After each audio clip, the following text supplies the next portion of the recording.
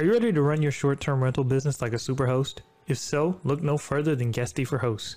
Guesty for Hosts offers listing management for all three major OTAs, Airbnb, Booking.com, and Vrbo.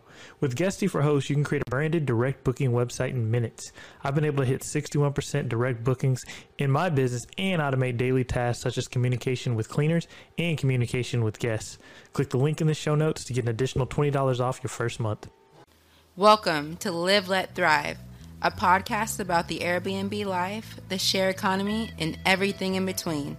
Here are your hosts, Micah and Steve. Hello. And welcome back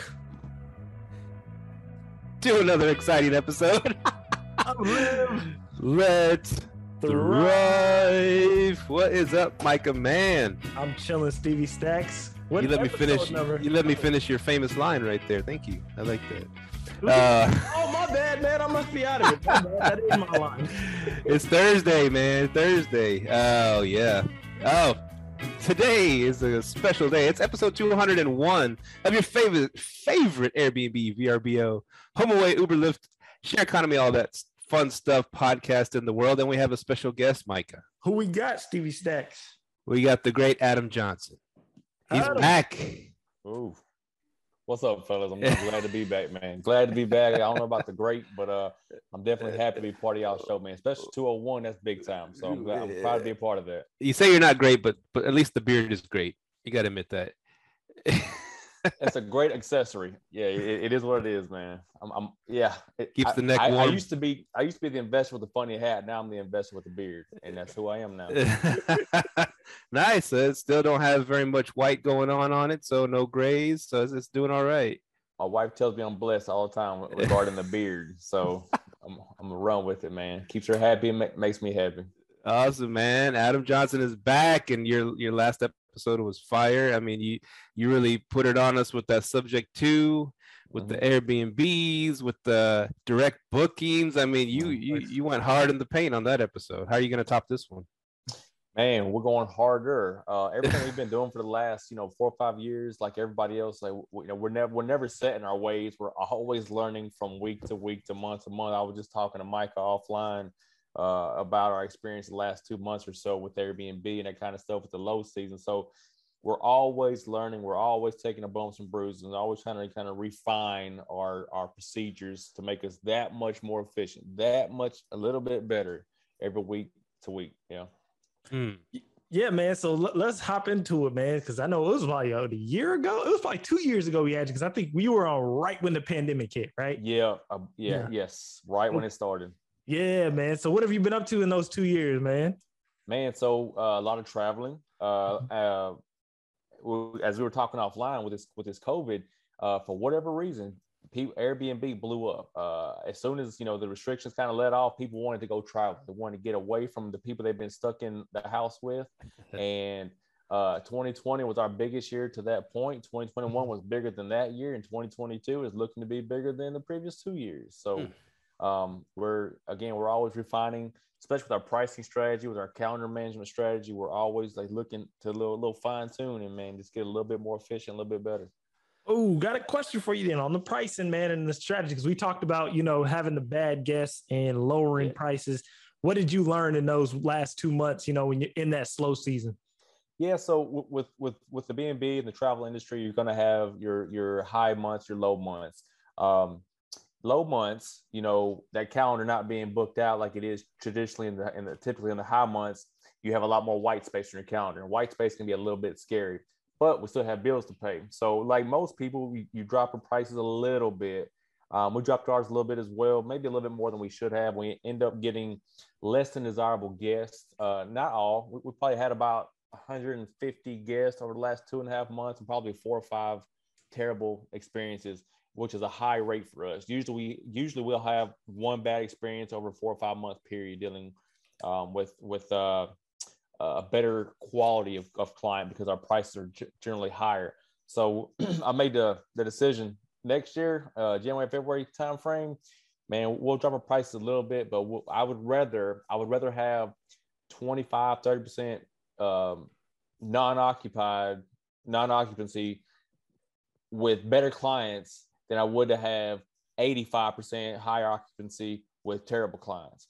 So it's not always about the money. It's not always better to get clients. I generally personally don't put too much weight on occupancy. I care more about profitability. So my rates are a little bit higher. I have a little bit less occupancy rate, and we kill that way. So next year we'll do without before I deal with bad tenants again. But we'll do without bad guests. You know, you speaking of bad guests, and what I love, and I'm not really on social media too much anymore, but you know, I had gotten away for a little bit. But what I used to love is watching your videos when you just like in your car talking to the phone, and I think one of them you talked about a bad guest you had to go handle up on, and that was a cool one. Many times, so. You know, we all know how Airbnb is. You know, they don't care. It's not their house. So if you have a problem with a guest or something, they can be 48 hours before they respond. By that time, they've already either done more damage or they've already took their tail and ran.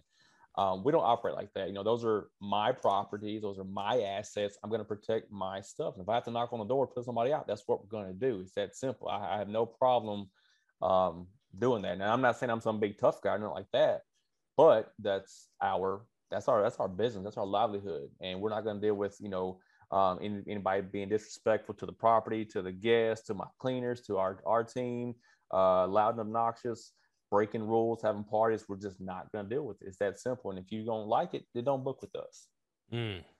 So go ahead. Yeah. What's the best way to get someone out that's talking a lot of noise? I mean, without it escalating too crazy. So, I mean, most people, and I do say most, not all, most people want you just simply say, hey, look, here's our house rules that we've agreed to. Here's what we've identified as an issue. You know, please be aware and not let it continue. Most people, that's a respectful way to approach them, and they're more than likely going to receive that as, you know what, you're right, we were a little bit offline. Let's fix ourselves. It's that very few percentage that want to kind of be, you know, I guess tough guy or push back or no, it wasn't. And we have surveillance camera on the outside and that kind of stuff. So we have eyes on the property, and the camera never lies. We had an issue one time 2 or 3 years ago where a lady had rented the property for her 2 daughters and her niece. Well, they were sneaking boys in, and just at one time they did not block the camera, and they stuck the boys in. And I called the lady, let her know what was going on. And the girl swore that I was lying. It wasn't true, blah, blah, blah. And the lady was like, our daughters would never do that. They would never do that kind of stuff. And I simply said, ma'am, everyone is an angel until they're caught on camera. So initially that pissed her off. And I sent her the little ring link to the Ring camera. Boy, she apologized and said, Mr. Johnson, thank you so much. Because they had no idea. So, have your surveillance camera on the exterior, have your rules in black and white. Now we have an assistant, and my assistant calls everybody before they check in, just to confirm that they've read the house rules, make sure they have no questions. And even we have it in writing on Airbnb thread or even my direct booking site. Please confirm you read the house rules. And once I get that, yep, we confirm. After that, we know, I know, we know, whether you read them or not, you are now liable. Simple as that.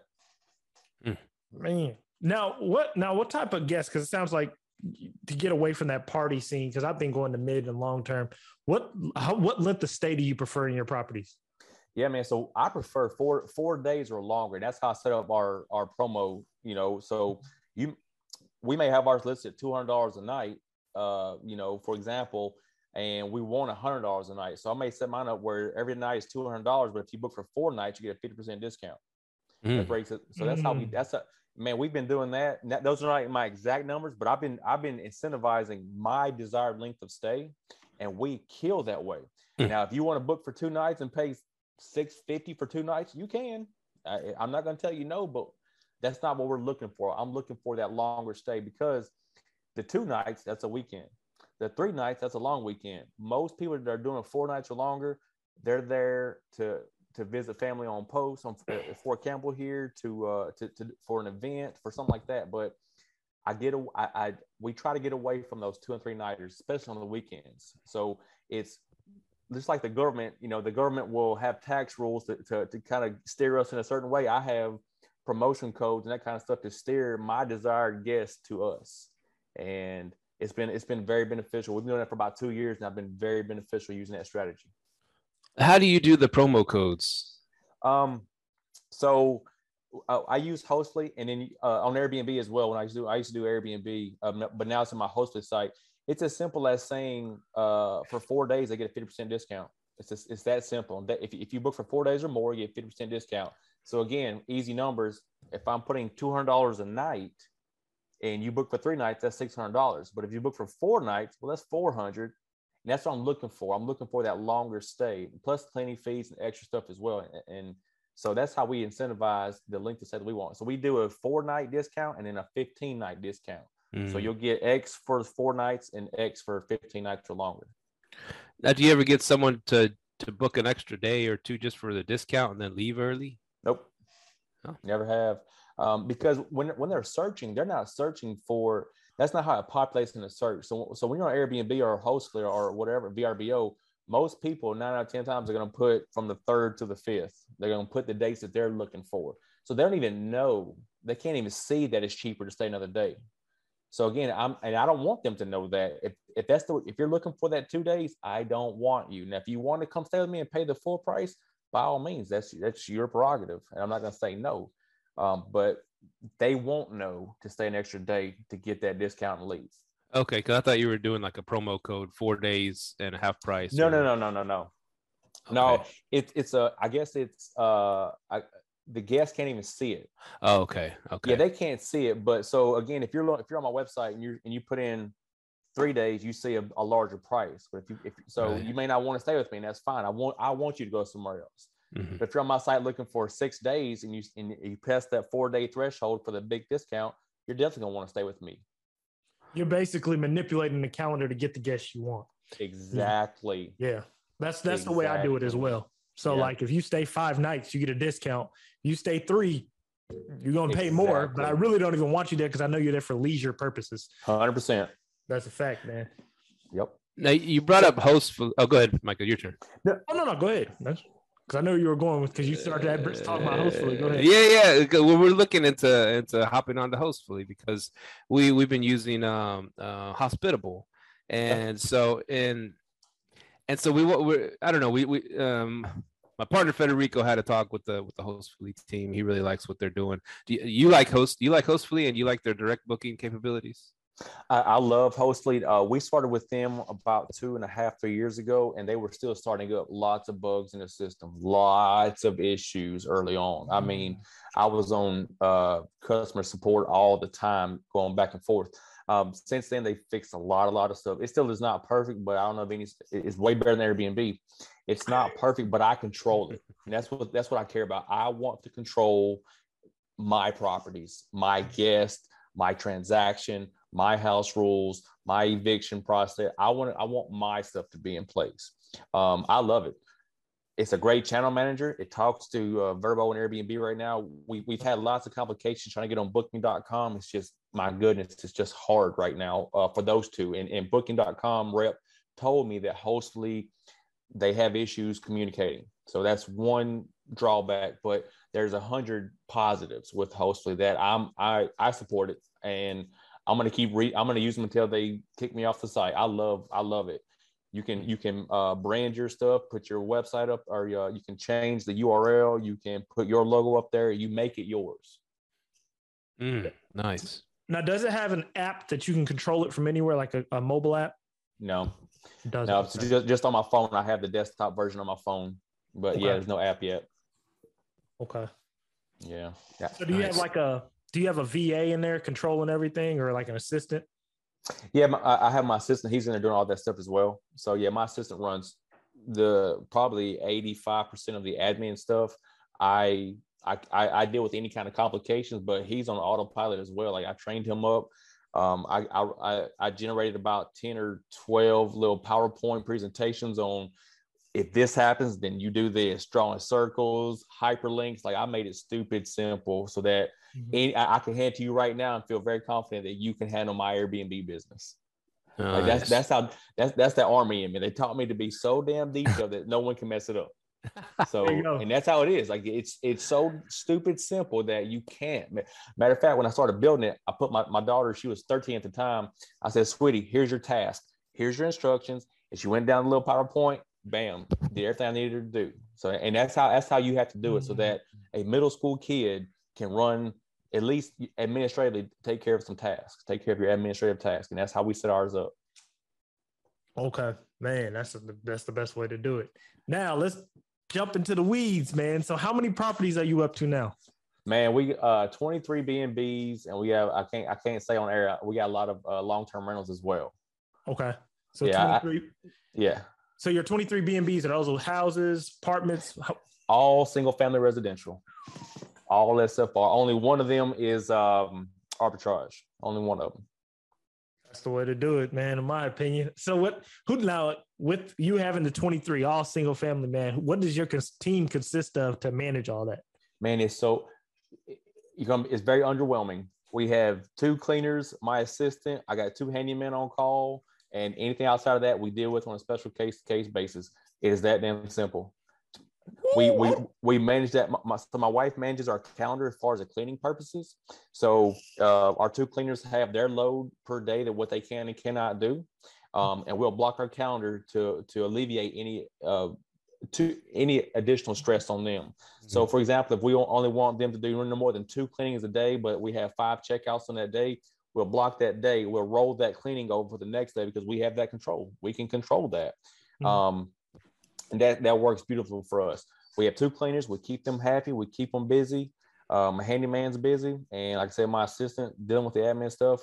We're out and about a lot. We're traveling a lot, and the business never slows down.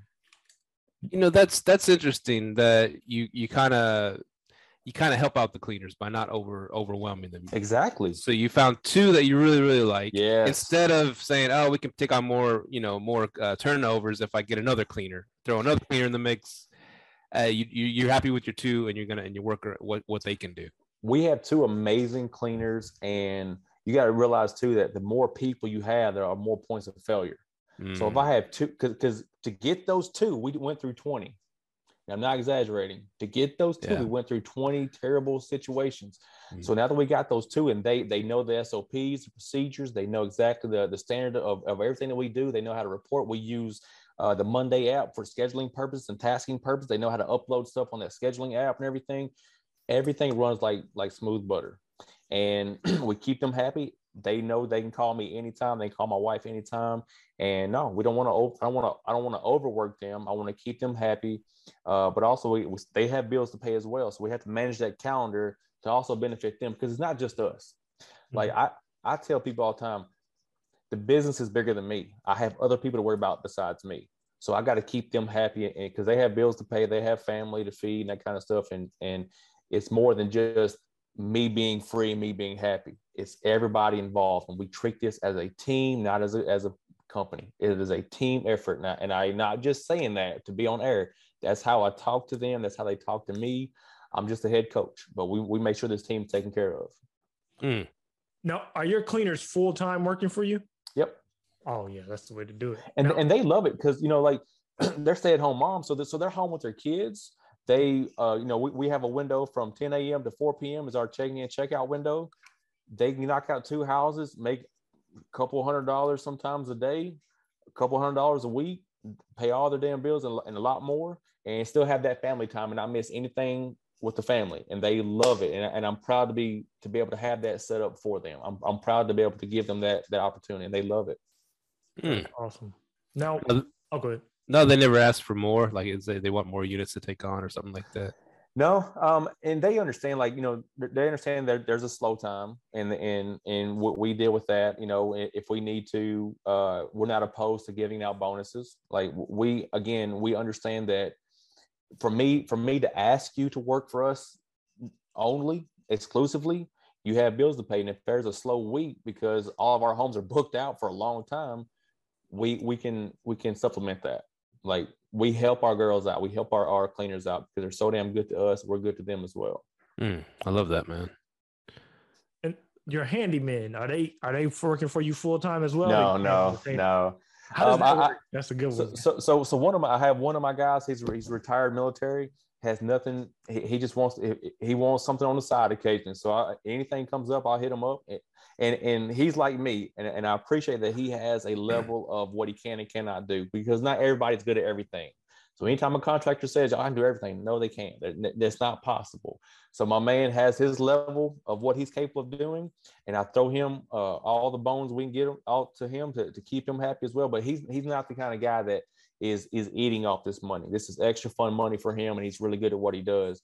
The bigger contractors are the bigger jobs, and those are scheduling and getting on their calendar and all that kind of fun stuff for big ticket items, which happens quite frequently. When you have a lot of houses, there's going to be those big ticket items occasionally. But no, my handyman do not work for us exclusively. Man, and I love how you brought that up about contractors being honest. That is a huge thing, man. I finally got a contractor that I've been using on my last 2 rehabs, and he straight up tell you, good. I do not do good plumbing, and I don't do electric. I was like, bet I got that covered. Honestly, man, that is a huge thing. A contractor that's honest, those ones who say they do everything, they're lying. So here's what I tell them when they say that. I'm like, no. What are you not good at? That's why I asked them when I first little interaction, like, cool, I'm glad you do all this, and that. What do you not like to do?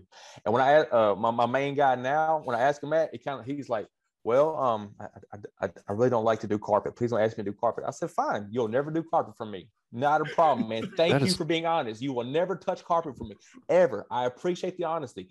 Anything you're not good at or not comfortable with, I would rather find somebody else. Like, I won't look at you any differently for telling me that you're not comfortable. I look at you more in a positive manner because you're being honest.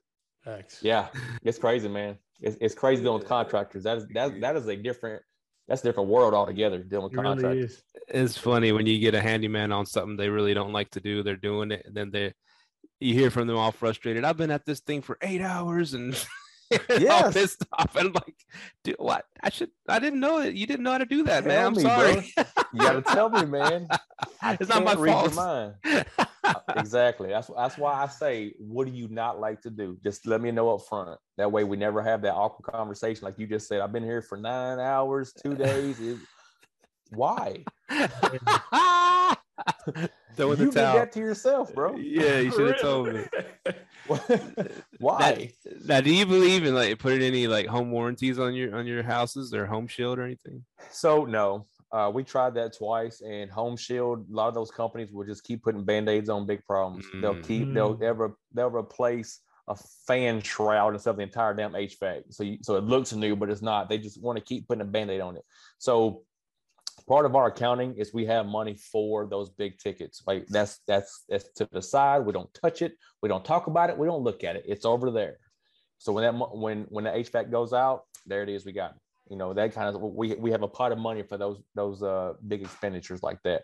But no, I've found very little value for those Home Shield, those 1 year warranty type things that you renew. Very little value.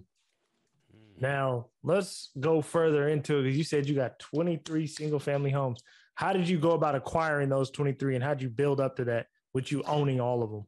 Yeah, man. So 22 of the 23 B&Bs are all the ones that we purchased on the subject to method that I've talked about before. And I love talking subject to, and I'll talk about, and then the one is rental arbitrage, which is like that's the sexy, fun way to buy a house, to get Airbnbs now.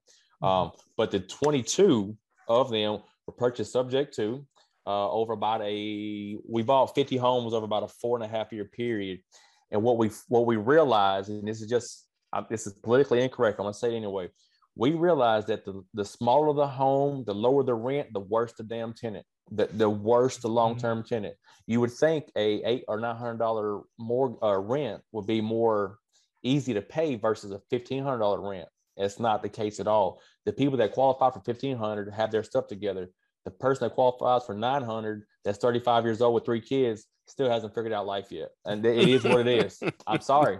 Yeah. It is what it is. It is what it is. So saying that, all the giant problems we're having with the smaller homes, if you rent a 1,000 square foot house and your deposit's only $900 because rent's $900 does not cover a terrible turnover, does not cover flooring and paint and applying fixtures. It does not. So we were losing money a lot of times on a long-term rental turnover. So my wife said, hey, let's make this one little house, little Airbnb. The mortgage was like $550 a month, PITI, not a big expenditure. Turned it into Airbnb. It took us 3 weeks. Didn't know what the hell we were doing. Had no idea how to fix an Airbnb up. And instantly started booking. Instantly. We had an eclipse here 3 or 4 years ago. Mm-hmm. And we got our second unit up right before that eclipse. That eclipse rented for $800 a night for 3 nights. And I said, man, if we had 23 of those houses at that time, I wouldn't be here. I've been retired. I wouldn't be here. Y'all would not see me. But so we just built over time, subject to new acquisition, learn hard lessons about long-term rentals with the smaller homes, made them to Airbnbs. Man, that made our life. So there's more moving pieces with Airbnbs, because cleaners, handyman, but the house is checked on every week. My cleaner's in there. Somebody's in there every single week. The maintenance issues are tiny, because anything that goes wrong, we fix it or address it immediately, instead of that leaky faucet, that leaky toilet going 9 months because that terrible tenant don't want to talk to me because they're behind on payment. Mm-hmm. It is what it is. It is what it is. I learned hard lessons the hard way. Mm. That's kind of how I try to come at the arbitrage house places. I'm like, hey man, I'm a renter too. I mean, I'm a landlord too, and I'd much rather rent my house out this way than have someone in there that's going to be there for a year that doesn't tell me about some leak somewhere, and it's a huge issue when they get out of the house. So that's helped me a little bit. Absolutely. So subject to, man, you love talking about subject to. How does subject to work to people that didn't hear the first episode? Okay. How does subject to work? Too easy, man. I'm gonna explain it like your kindergartner, because that's how it was broken down to me, because I did not understand a lot of concepts. So subject to, all right, you have two separate vehicles here. You have a mortgage, which shows financial responsibility. You have a deed, which shows actual ownership. They're not the same thing. They don't have to have the same names on. They're not the same thing. So what subject to means that I can purchase a property. The deed will transfer from Mr. and Mrs. Smith to my business, Johnson Property Investments. The mortgage will stay in Mr. and Mrs. Smith's name, and then my business will then pay that mortgage directly to Wells Fargo, PennyMac, whoever, directly, indefinitely. So I'm able to purchase a home subject to the owner financing staying in place. Again, deed, mortgage, ownership, responsibility, deed transfers. I'm a new owner. Mortgage stays where it's at. I then pay that mortgage directly to to Wells Fargo, whoever it is, until either I sell that home, cash out refi, or pay the note off altogether. So you can cash out refi on those subject to homes. I'm about to this summer. Yes, sir. That's a play. Okay, so and then I'm buying half of Clarksville. I'm buying all of this when I cash out refi now. All of it. No, I'm kidding. See, I love that, man. I'm real big on the BRRRR strategy, and I watch a lot of Pace Morby, man, and he's real big on sub 2. And I'm thinking about doing some sub 2 myself. I just haven't jumped into it, but I like the way you explained it. So on those sub 2 deals, it keeps your DTI extremely low, correct? I have no DTI. Like I'm saying, talking about lendability, if I can get what I need to get. If I need to go get some money, we can get that money. And you have a high, because you use an Airbnb, you have a high income, then you have no debt. Oh man, I love that. Yes, sir. I love that. Yes, sir. So in a scorching hot market like we're in, right, where you put something and you get 20 bids for it right away, why would somebody do the subject to with you when they can just go throw it on the market and sell it? So right now is much less likely than it was 4 years ago for subject to. Still, to buy a home sub 2, there's still homes out there that the homeowners are behind on payments and the house needs repairs, and what the house has appreciated still won't cover closing costs and repairs. So those are far and few between. But right now, I can say new strategy, my plan B is lease options. So even though, because right now homes are appreciating, man, 10, 12% in 12, 15 months. Like it's ridiculous. Mm-hmm. So the reason I was buying subject to houses like wildfire 4 years ago is because 4 years ago in my area, it would take a home about 5, 6, 7 years to appreciate 10, 12%. Why is that number significant? Because sellers were paying closing costs. So, and that 3% for their realtor, 3% for the buying realtor, and 3.5 to 4% for closing fees and that kind of stuff. So that's 10%. Well, the houses weren't appreciating 10%, like I said, for less than 4 or 5 years. What was happening is lots of soldiers, they buy a house and they have to leave 18 months later, 2.5 years later. Oh, by the way, they did their own little DIY stuff. They didn't maintain the home. They bought a new charger, didn't pay their mortgage. They're behind on payment now. So we just started helping them out. Like, hey, man, I'll catch you up. I'll fix that leaky roof, blah, blah, blah, and started acquiring these homes. Fast forward to today where those homes are appreciating that ridiculous amount, that 10% in 8 months. So it's crazy what's happening. I can still offer today's market value on a lease option. So if the house is worth $400,000 right now, I can say, look, I'll pay you $400,000, but within the next 5 years. So they give me that 5-year lease option time to go get me a buyer. I'm gonna sell that. If I can get the house under contract on a lease option for $400,000, I can sell that house on a lease option to my incoming buyer for probably like $460,000, $470,000, $480,000, depending on a few factors. And I have 5 years to find that incoming buyer. So different market, different tactics, different techniques, different type of seller right now. Now, and I keep saying though, this market cannot rise forever. Nothing can rise forever. And when I don't think, who am I? I don't think this market is going to crash. I do think it's going to cap. It cannot continue to rise the way it is. I think when it does cap within the next 6 to 9 to 12 months, you'll start seeing houses, instead of being on the market for 2 days and getting 15 offers, you'll see 2 months. You'll start seeing that longer time on market. And that's when people become a little more motivated to get rid of. So it's going to be a minute. It's going to be another year or so before that market caps. It's just my opinion. Again, who am I? But when it does, people are going to start panicking again, just like they did a couple of years ago. And they're going to need out of that mortgage. They're going to need, when they've already moved on, they're going to need to have this house here in Clarksville taken care of while they're somewhere else. And I'm going to go back to what I used to do, buying 3 or 4 houses a month. So on that lease option, right quick. So you agree to, like, okay, 5 years or 4 or 5 years, you're going to lease it. And then you have to buy it within that 5 years. But by then you could, like, sell that lease contract to someone else, like you said. So for more, because the market keeps going up. Now, in the meantime, are you Airbnb in those houses? Yep.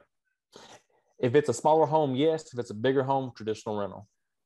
Okay. So Airbnb doesn't really work for the bigger homes for you. For us, no. I know a lot of people that only use bigger homes and luxury homes, and that's fine. We have a fantastic model with our 3-bed, 2 baths, 1,100 square foot to 1,900 square foot. We have a fantastic model with what we do. And the bigger homes, the way I look at it, again, it's just the way we run our business.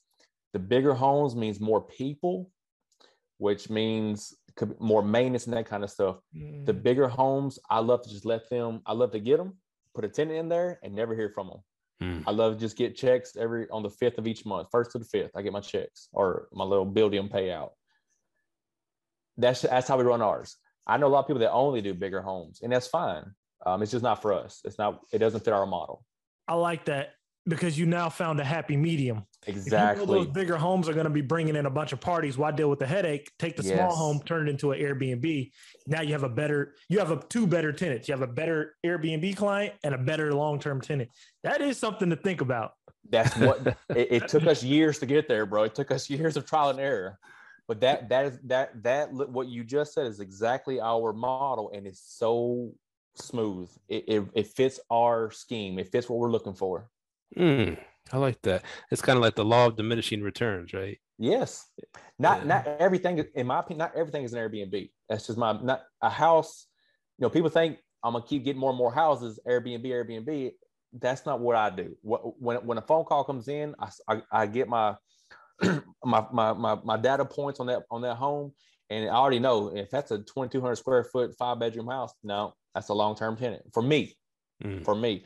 Now I know other people that would make those 5 independent home or rooms into 5 independent Airbnbs and running like that. I'm like, that's you, bro. I'm not about that life. I would never want multiple families in one Airbnb. That's just not for me. The liability in that. Now some people do. You guys may do that. It's not for me. You know what though? I'm happy you bring this up because right now all my homes ain't none of them over 2,000 square feet, and I'm about to start my first one that is 3,000 square feet, and it might be a potential party house. So I'm like, I might have to think about it, but it's a lakefront property though, so it's like it's a lakefront property, older neighborhood, and I'm thinking maybe you should just put a long-term tenant in there. You know, Teach his own, man. Teach his own. Yeah. I mean, we all know about surveillance cameras. We all know about strong house rules, signing waivers. We all know that kind of stuff, man. We all know you'll make a lot more money on Airbnb, but there's also the presence of mind of just it works without me having to deal with it. I know I put Mr. and Mrs. Smith in there. They're a 45-year-old couple. They got little grandbabies. Not a lot's happening with Mr. and Mrs. Smith, and I like that. I like that, man. So there's more than just making money. It's got to fit your system as well. And and I feel like it's business longevity as well. Yes. If anything goes wrong, I got some long-term rentals over here, you know. That's kind of like when me and Steve, we were looking at a multifamily and they were like, the neighborhood. I'm like, well, turn into it. He goes, the neighborhood's not good. I'm like, turn things into some long-term rentals, man. Yes. Yes. It's funny. I kind of look at it that way too, because I have 5 houses, 4 of them are long-term rentals. And I always consider that those are my bonds, right? Those are my savings bonds. Whereas my Airbnbs are my small cap stocks. You know, it's gonna shoot up, whatever. But those savings bonds are always there to protect my my rear end.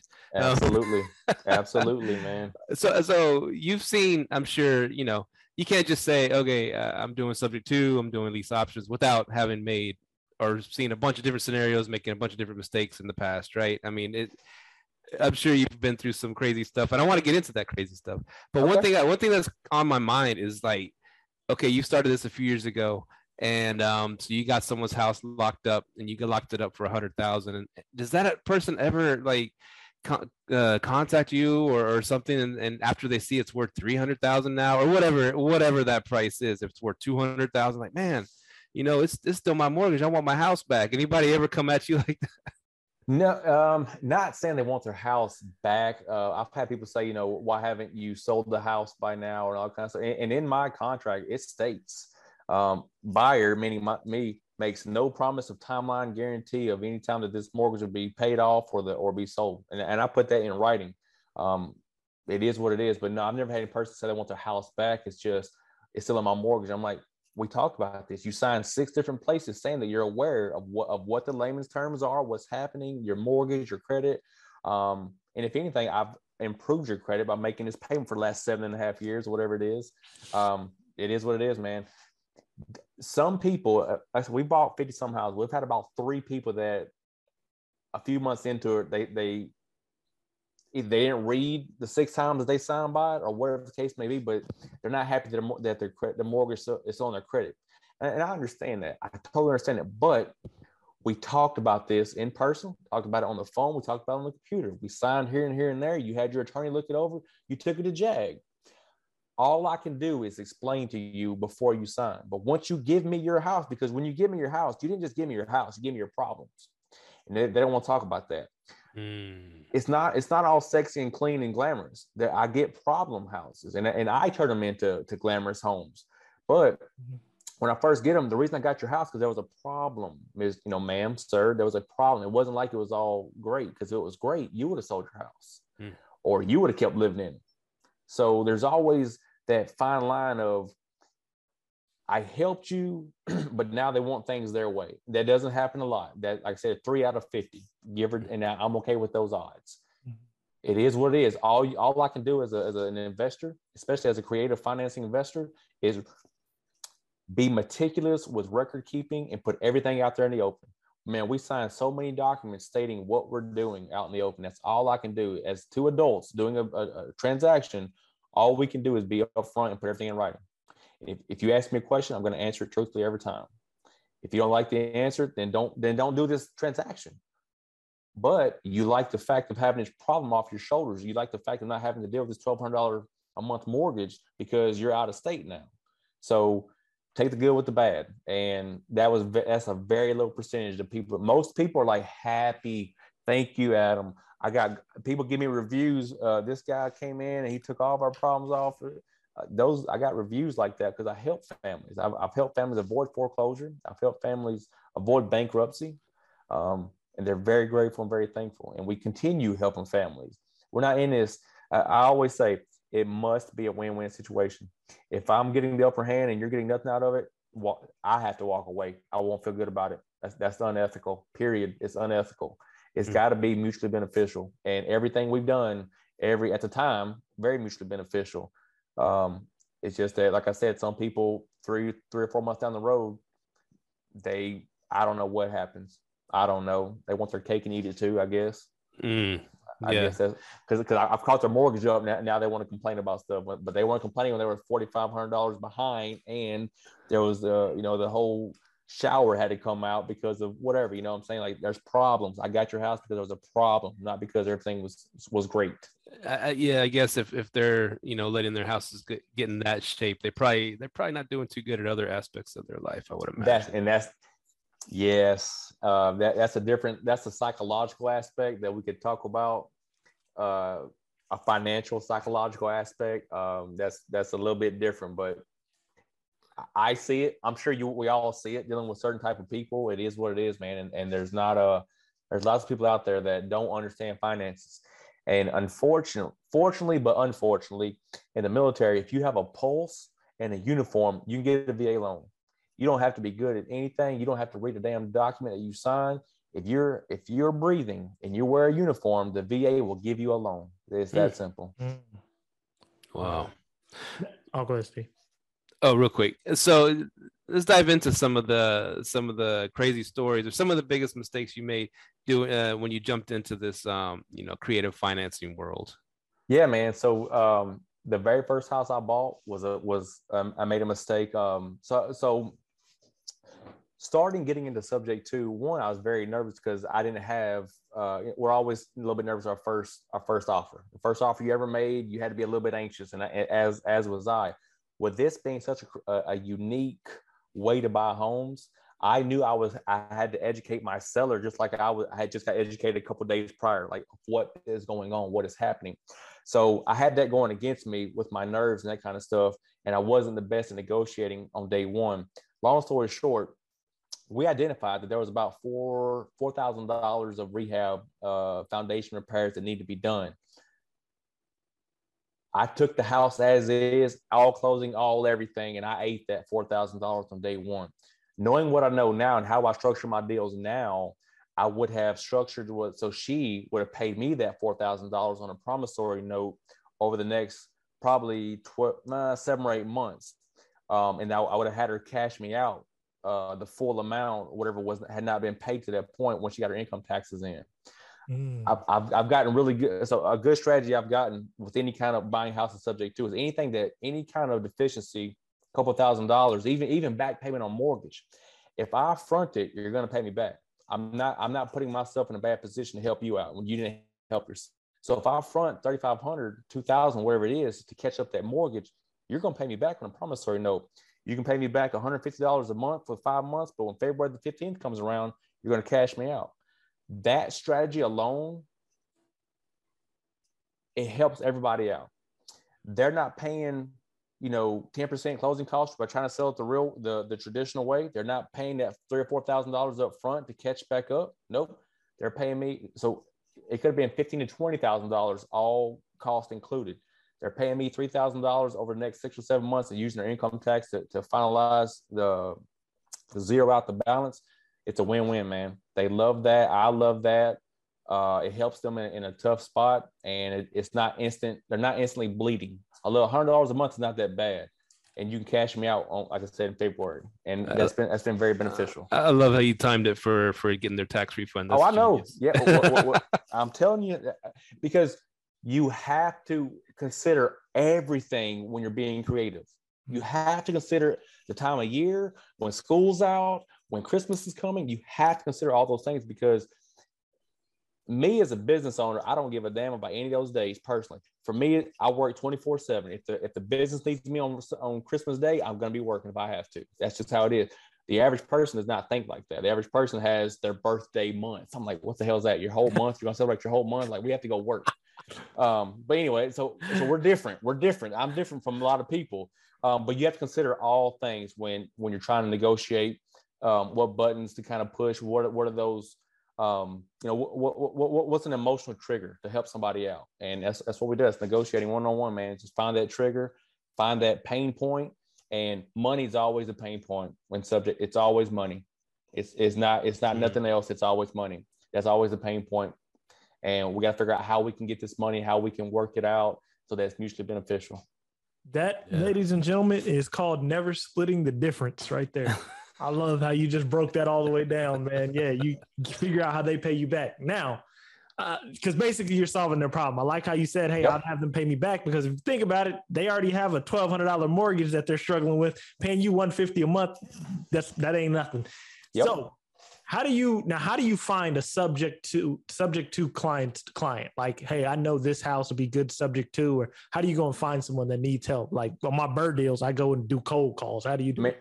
So at first I was putting out bandit signs all over the city. I did that for about 6-7 months. And then literally, I say this, those stupid Facebook, we buy houses things that works. I'm Adam Johnson, Clarksville, Tennessee. We buy houses. I tell realtors, I'll buy the houses you can't sell. I'll buy the houses that won't sell. I'll buy the houses that won't pass inspection. I'll buy the houses that won't pass a VA inspection. I will buy the houses. I'll buy the houses that are about to expire on your 6-month little agreement with the seller. I will buy those houses and I'll pay you $1,000 if you give me the lead and I close on it. That damn simple. So probably the last, man, only the first 3 or 4 houses I went hard marketing. I went hard, like knocking on doors and trying to find stuff. After that, everybody calls me. They call me directly. Hey, we saw you on Facebook. They'll instant PM me or whatever.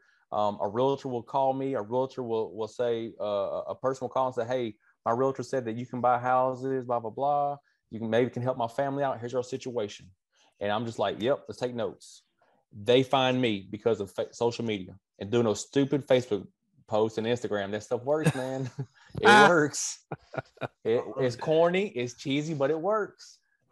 Man, that's badass right there. Man, any other crazy horror stories doing subject to anything comes to mind? Yeah, we got a call from another investor. Said, hey, Adam, there's this house. It's not for us. We don't know what to do with it. When we pulled up to the house, the homeowners were there. I couldn't go inside. It stunk so bad. Could not walk inside. It was a 3-bedroom house, 1,100 square foot. The previous the homeowner had his sister-in-law who had 26 pets in that house.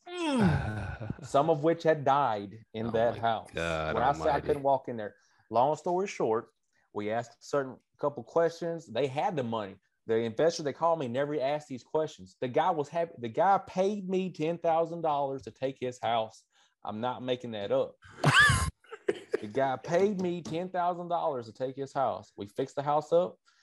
It took a lot of odor machine, like 3 or 4 times, and we had kills the entire house, put paint over the kills, like we did everything. But he paid for it. He paid for all of it. It's now an Airbnb, and it nets about $2,200 a month. And no one's ever complained about the smell after that. Nope.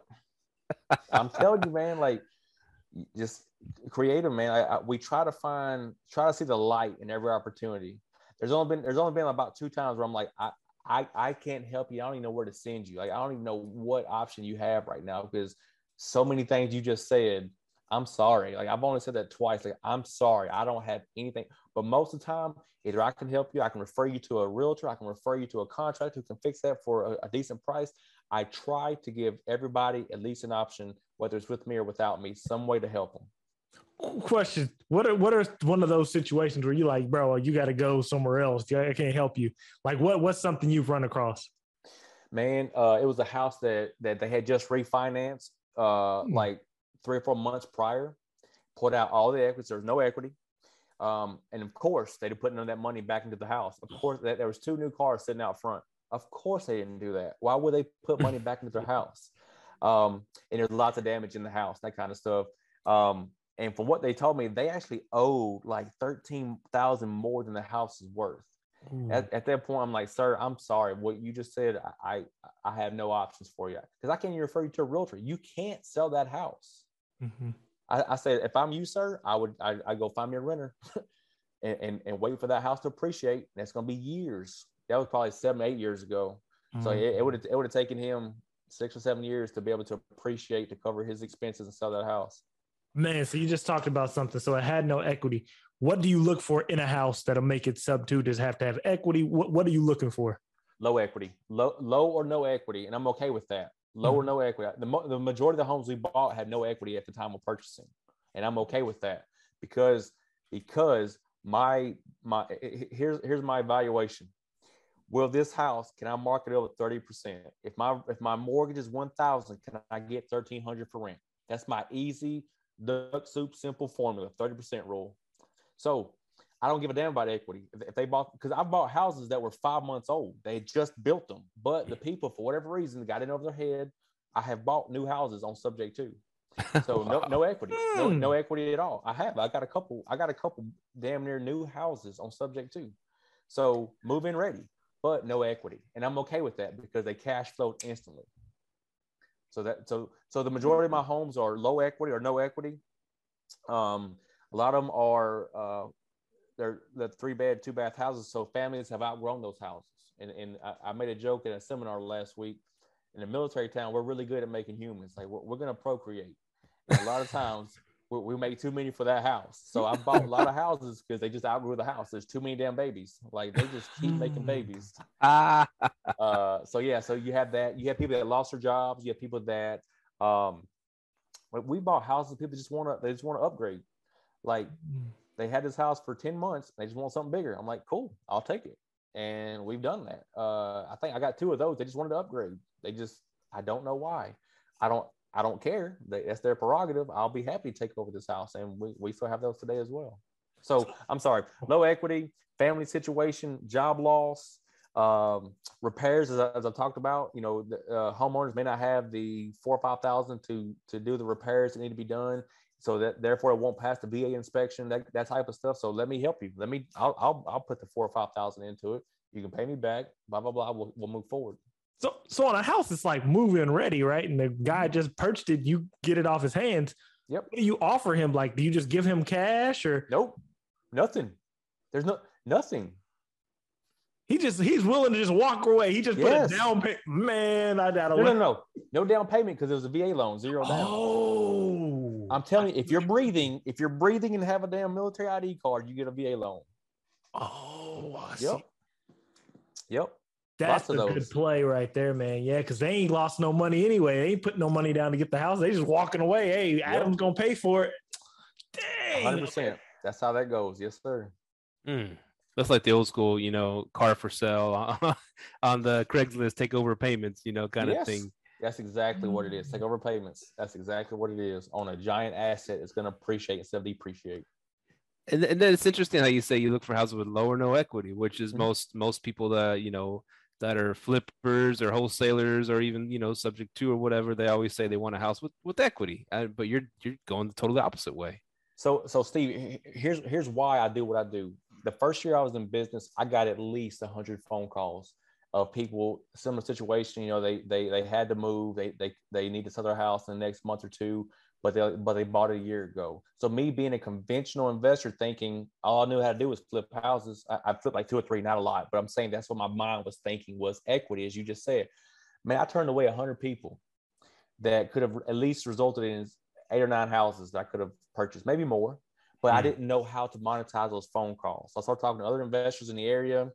They mentioned subject to. I'm like, what the hell is that? When I talked to my attorney, he had done some sub 2 deals for other investors. I bought my documents from him. He schooled me up on it. And as I said, I went and bought that first house sub 2. I was anxious. I was nervous when I talked to her, the seller. She said yes. On the inside, I was like, no freaking way. She said yes. On the outside, I was cool. I'm like, okay. I shook her hand, got up, walked out like I'd done this 1,000 times. That wasn't the case. I didn't know how to monetize those phone calls. Didn't know what to do with them. Now, every phone call comes in. I may not be able to monetize it for me, but I can help them. I know people that can help. I know I have an answer for most callers of an option for them. But those first 100, I know what the hell to tell them. They had no equity. Even a realtor couldn't sell it for them, and without them coming out of pocket. Man, that's funny, and you see, like, I remember my early days in real estate, and somebody would hear that I have a rental property, and this said, oh, my cousin or my uncle's got one, he's trying to get. I don't know how to do anything with it. Right now, I have at least a couple plans, but yeah, it sucks because for the early days, you don't know what you're doing. You don't, man. I was a one-trick pony. Didn't know what to do with anything. See, and I'm happy you said that one-trick pony, man. You got to have that real estate tool belt. That's what I tell you all the time. You got to have that real estate tool belt. 100%. Like you. So I tell my students, like, I do believe in niche. I believe in niching down to being the best at one thing. And I believe in that, but also believe in knowledge of, like you said, having more tools in your tool belt, because I'm not the best wholesaler, but if someone calls me and I identify that's a wholesale deal right there, I'm jumping on it. I'm jumping on it. I'm not the best. It ain't my cup of tea, but I know how to do it, and I'm going to do it. There you go. But subject to, I'm the best at that. I'm damn good at that. And I believe I'm the best at that. See, I said what I said. I said what I said. I believe I'm the best. That's awesome. Do you see this working, like, for over here, for example, condos and townhomes? Do you see it working in that arena too? Yes. I know. I don't have any, but I know investors that do have sub-2 townhomes. Yes. And the HOA doesn't have anything to do with that transaction. That's going to be independent. That's going to be per HOA guidelines as far as the deed and transferring. I can't speak from experience, okay, Steve, so I'm not gonna lie to you. Like, I know investors that do have sub-2 condos. Now the intricacies, I don't know. Okay, that's what I need to know, because I'm getting some of those opportunities, and I thought you could only do that with houses. I didn't know you could do it with condos and townhomes. I know a realtor that's sub-2 to a quadplex. Oh, damn! Yeah. Damn. And yes, she did. Sub-2 to a complex, a quadplex. Yes, and it already had tenants in it. Yes. Jeez. Creativity, man. Creativity. Now, that's another story like of yours that we talked about in the first episode. Is what was your big epiphany to go to the direct booking side of things instead of just trusting 100% into Airbnb? What was your big epiphany, and how did you go about getting to the high percentage of direct bookings? The big epiphany was we had a single point of failure, and that was Airbnb. We were at their mercy 100%. It was hard for me to understand the business and the economics of that. That was not my client. That was Airbnb's client.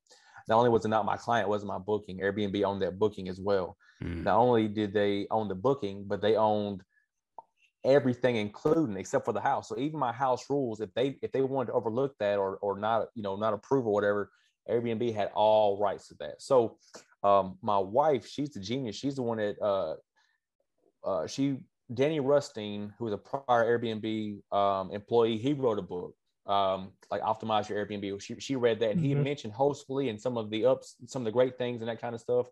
So she looked into Hostfully. We got on there. Did not like it at all at first. Didn't like it at all because I didn't even understand how the channel manager worked. So I literally had Hostfully independent, Airbnb independent, VRBO independent. So I think we had like 15 units at that time, 15 houses.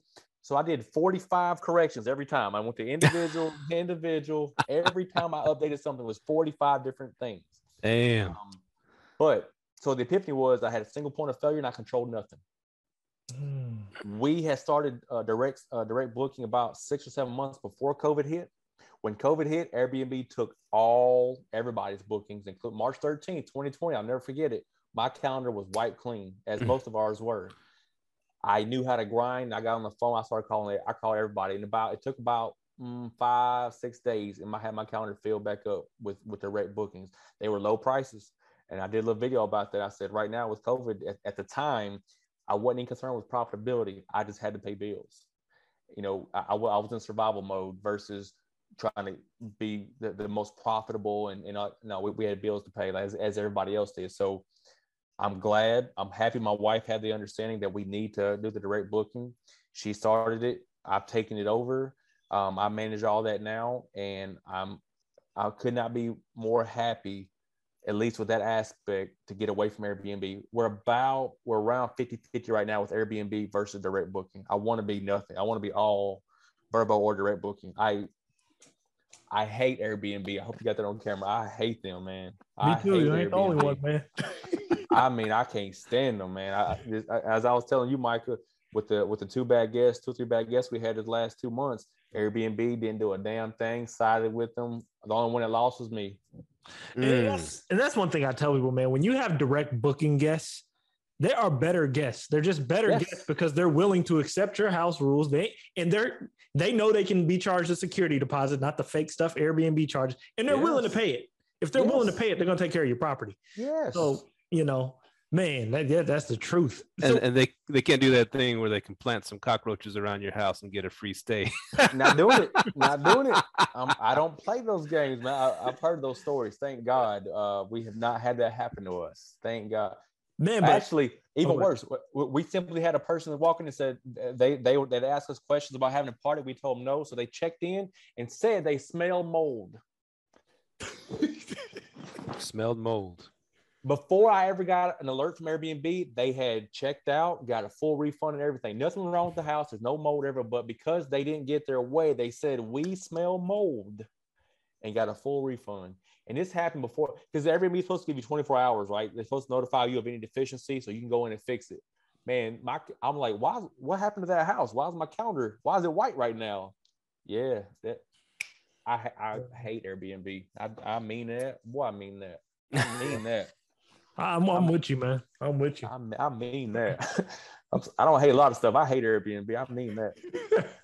No question, man. So you're up to 50%. That is great, by the way, man. Yeah, so, ish. Yep.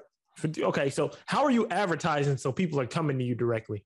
So the big thing is getting people from Airbnb. So Airbnb does not mind you putting your links into their message threads after they book. So So as you check out, you get the checkout instructions, or the day before you check out, you get checkout instructions from us. And it says, hey, to save 27% on your next stay, book with us directly using this link. Bam. And they do. Wait a minute. Let's go back. You just hit a big one right there. Hold on. You're telling them after they book and ready to check out, hey, you can book with us direct straight on the Airbnb app? Yes. On the so we use like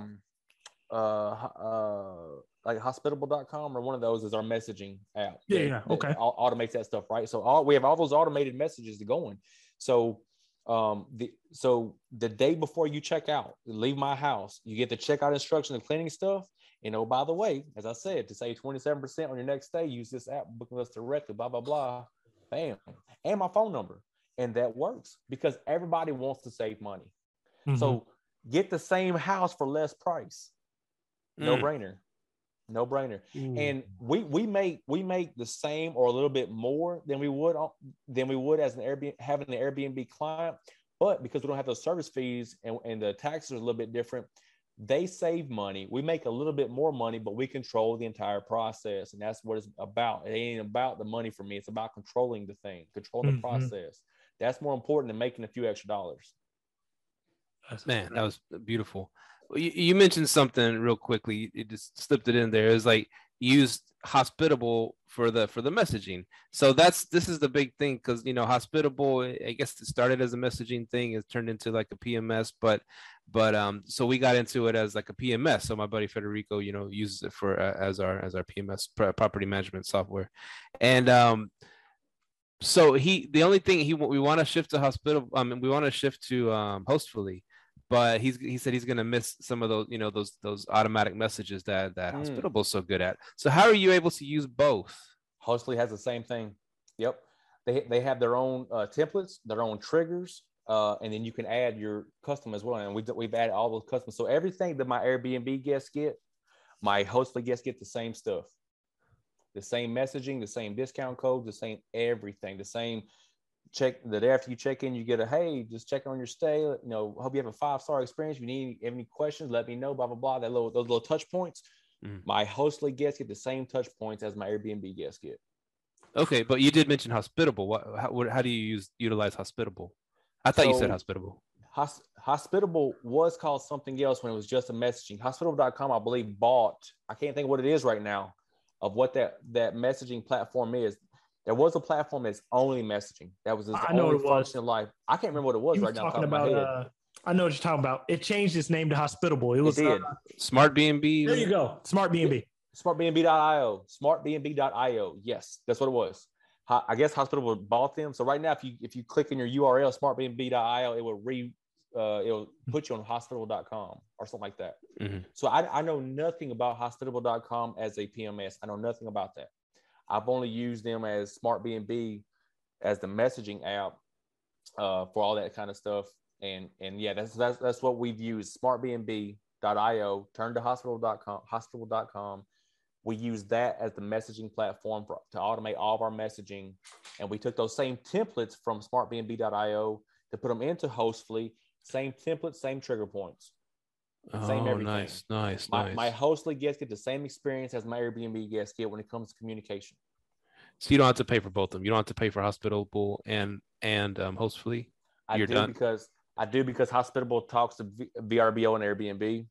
And it has a little bit more capability than Hostfully, because you got to remember, Hostfully did not start out as messaging being their main thing. So that was an addition. They're not the best at that. They're good. Okay. It does work. It is sufficient for what you need.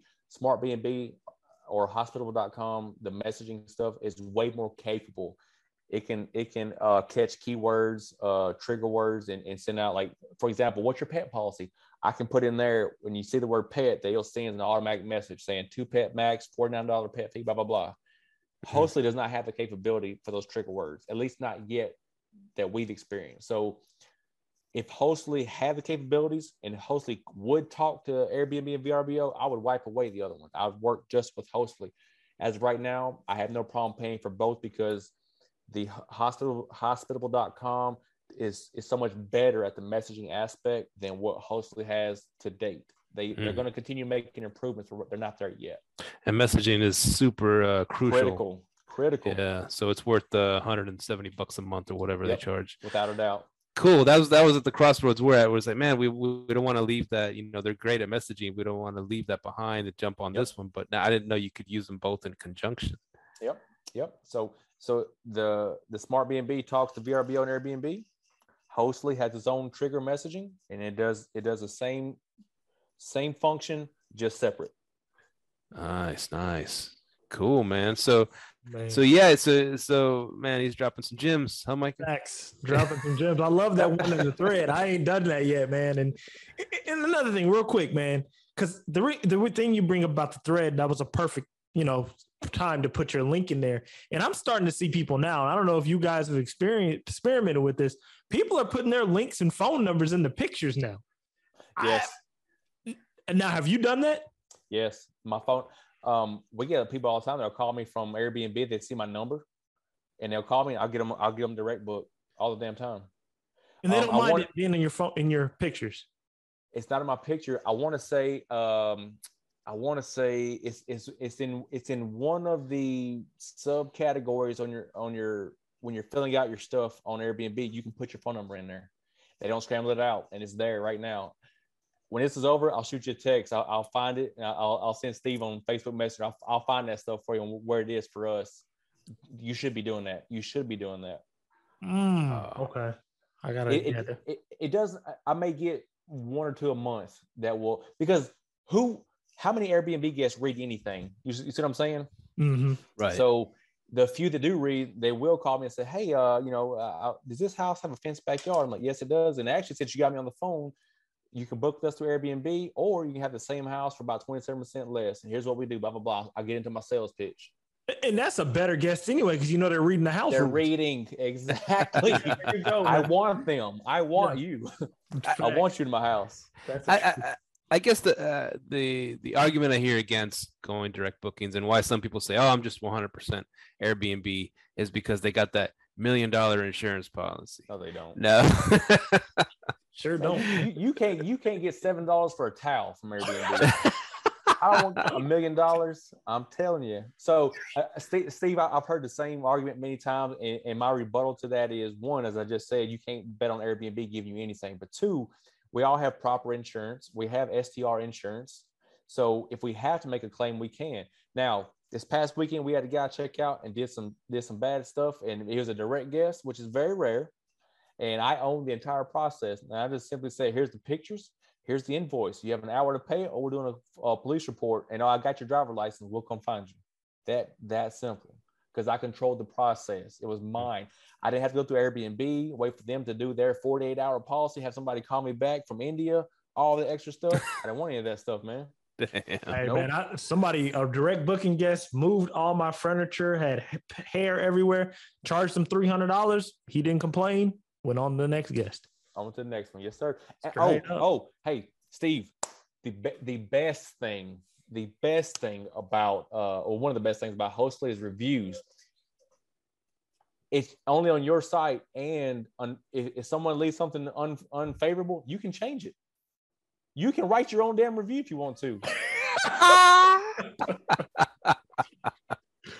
Oh man, I gotta love it, bro. I'm done.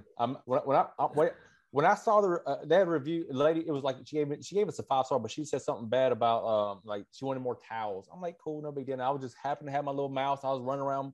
I touched in. I was clicking stuff, and I noticed that my cursor was in the box. I started typing, and it started typing, and I saved it. I'm like, wait a minute. I can write my own review. I don't do that, by the way. I'm just saying, if you had a negative review, you can just erase it. You can just delete the review like it never happened. I'm just saying that's because I control it. It's my process. Oh man, that's beautiful right there. Yeah. That was a happy accident finding that one out. So you're really happy with, because I always heard that when PMSs do offer a website, right? They offer some kind of direct booking website. That's not the best. Is that true, or are you satisfied with it, with how it looks and how they made it? I am. I think it cost me $3,000 a year. We have 23 properties on it. It does its function. Could it be nicer, cleaner, neater? Yes. But I'm not advertising luxury. I'm advertising clean, comfortable homes. I'm not just saying luxury site, that kind of stuff. So, and I'll send you my link too, Steve. I don't know if you've seen my link. I'll send you my link so you can see what it looks like. Mm-hmm. And even within that, I think they have a few templates. It's better than I could ever do. It's better than I can ever manage. They have a customer support team, because I don't know anything about that internal stuff with the computers and websites and links and that kind of stuff. For me, it's great.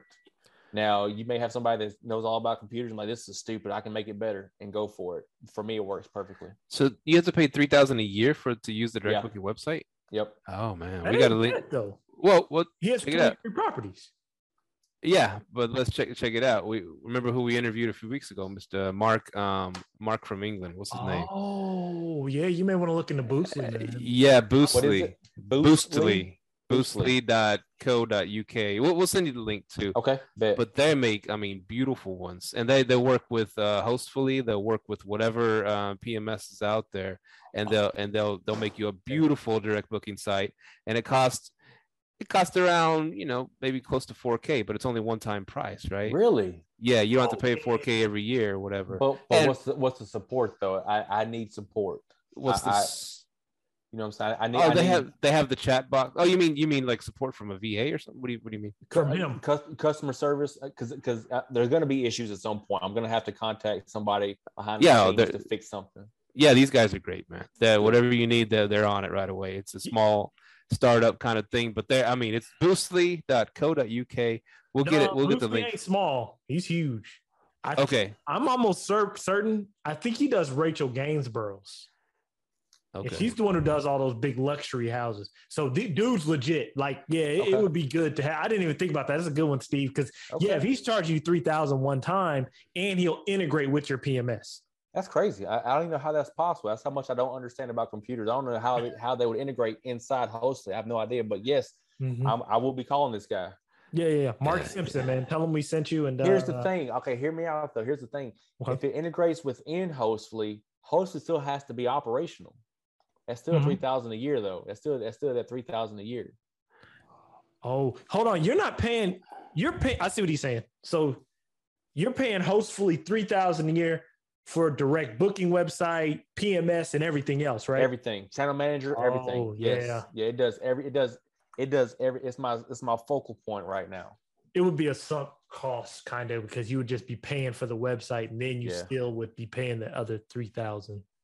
Yeah, I'll look into it because I'll look into it. Yeah, I always I believe in hiring people that's smarter than me to fix stuff I can't fix. So I will find somebody. I got a lady that my social media manager. She made my my website, so she knows all that kind of stuff. So I'll get with her about that as well. I'm all about using people that are smarter than me. Like, use them resources, man. Yeah. Mark Simpson from Boostly, yeah, because I'm definitely gonna be moving over to him as well. I'm writing this down. He's legit. Yeah, man. Another great episode. I'm glad you were able to hop on. One thing I need to touch on, which when we go back to subject 2 real quickly, okay, no worries. is the most feared words in real estate, the due on sale clause. Mm-hmm. How do you handle that? Has it ever come up? How do you handle it? So one time, Wells Fargo called me one time and about the due on sale clause and threatening to call the note due or foreclose. And I'm as honest to attorneys and banks as I am to anybody else. I said it was Wells Fargo had their attorney call me, and I said, "Sir, the reason I have this house is because the original homeowner couldn't afford it." I said, I caught the mortgage back up. I've made every payment in full for the last 13 months, and I'm going to continue making every payment in full. On top of that, you and I both know if you foreclose on this house, it's going to be vacant for 12 to 18 months. That's 12 to 18 months of no payments, and you have to go back to tell your shareholders that you're losing money on this house. So it's in everybody's best interest to let me continue making payments on this house in full on the first until I decide to sell it. I still have that house today. So I just attack it. I address it truthfully up front, and that was it. And that's another thing I do tell people, man. Yeah, that due on sale clause. These banks about making money, man. They ain't about to be. If you're paying the note, man, they don't care who pays the note. Here's what I tell people: if you pay my light bill, I won't be mad. I don't give a damn who pays it. I'm telling you, man, and that's how the banks are. For real. Like this one thing weird about me. Like, I don't ever hide my passwords to like my Entergy bill or anything. I'm like, if you want to steal that password and go pay that bill, that's up to you. That's your business, bro. I'm telling you, man. Pay that light bill, man. For real. I've been like that. I'm like, shit, I'll tell you my password to all my bills. You can log in and shit. Steve, I'll tell you this, Steve. So I got like 11 mortgages with PennyMac, right? PennyMac sees in their system my name and my business checking account on all 11 of those properties. Ain't nobody ever called me. They don't care. They're getting paid. They don't care. They're getting paid. And that's what's important. And what is your contingency in case they are hard ass about it? Not a problem, man. So for a bank to actually call the note due, there has to be a lot of equity. And at that point, I just simply refi. It's that simple. But the Wells Fargo phone call I got years ago, there was no equity. So you want me to give you back this dead house that you're going to continue losing money on, or let me keep paying your mortgage? That's simple, man. Yeah, that's I've heard that from this real estate guy, refi till you die. I always heard that, and his reasoning is it's not an attractive property for someone to try to take for you. So there's no equity in it. So always keep pulling out all the equity. That's his in all his properties. Refi till you die. That's how rich people live tax free.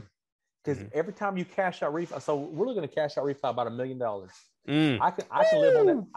I can live on that money for 7, 8, 9, 10 years. And because it's a loan, it's not taxable. Ooh, that's a loan that my tenant's gonna keep paying back for me.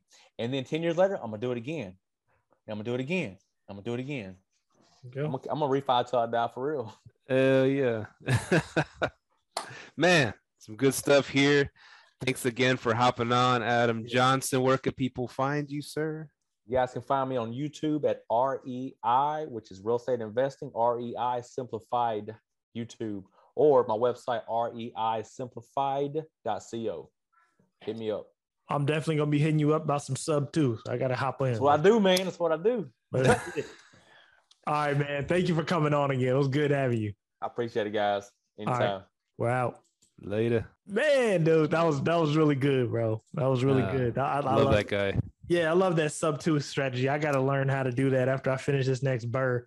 Next time I'm cold calling and door knocking, if something comes up and it's a sub 2, sounds sub 2-ish. I'm gonna definitely be definitely attacking that, man. But yeah, that was tough, man. Yeah, refi till you die, man. Refi till you die. And another cool thing that I heard about that refi till you die, you keep pulling out all the equity out of these houses, right? And then let's say, and you have LLC in each house or whatever. Someone wants to sue you for whatever that house is worth, right? He goes, this house ain't worth nothing. There's no equity in this house. What are you gonna take from this debt? It makes getting your ass sued a lot less attractive if you have all these assets that don't have any equity in them. What are they going to sue you for? You know what I'm saying? So I don't know. Let me hit y'all with something on the refi till you die, though, because this is how my mentor taught me.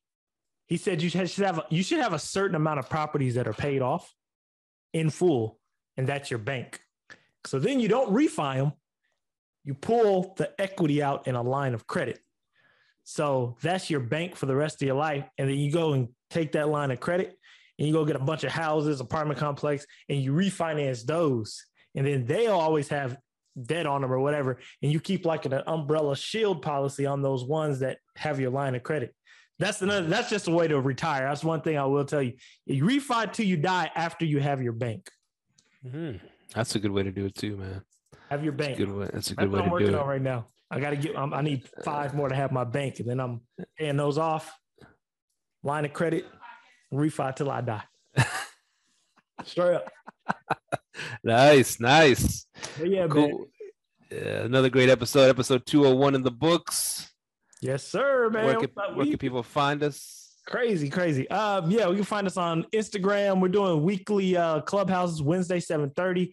Find us on Instagram, Clubhouse, Facebook. Join the Facebook group. Do not forget to join that Facebook group. A lot of good stuff going on in there. And thank y'all for continuing to listen. We had 201 episodes. This is crazy, man. We started off in Steve's little living room and with rehearsed, man. It was crazy. Steve had the blue truck, man, and now he got the family van. So yeah. I got a swimming pool. What's up? There we go. Hey, man, but yeah, thank y'all for continuing to listen, man. It's been a great ride, and yeah, continue to roll with us. We are out. Peace. Later. Thank you for tuning in to this week's episode of Live, Let, Thrive. Be sure to tune in next week for all the latest in the world of Airbnb and all that entails. Bye-bye.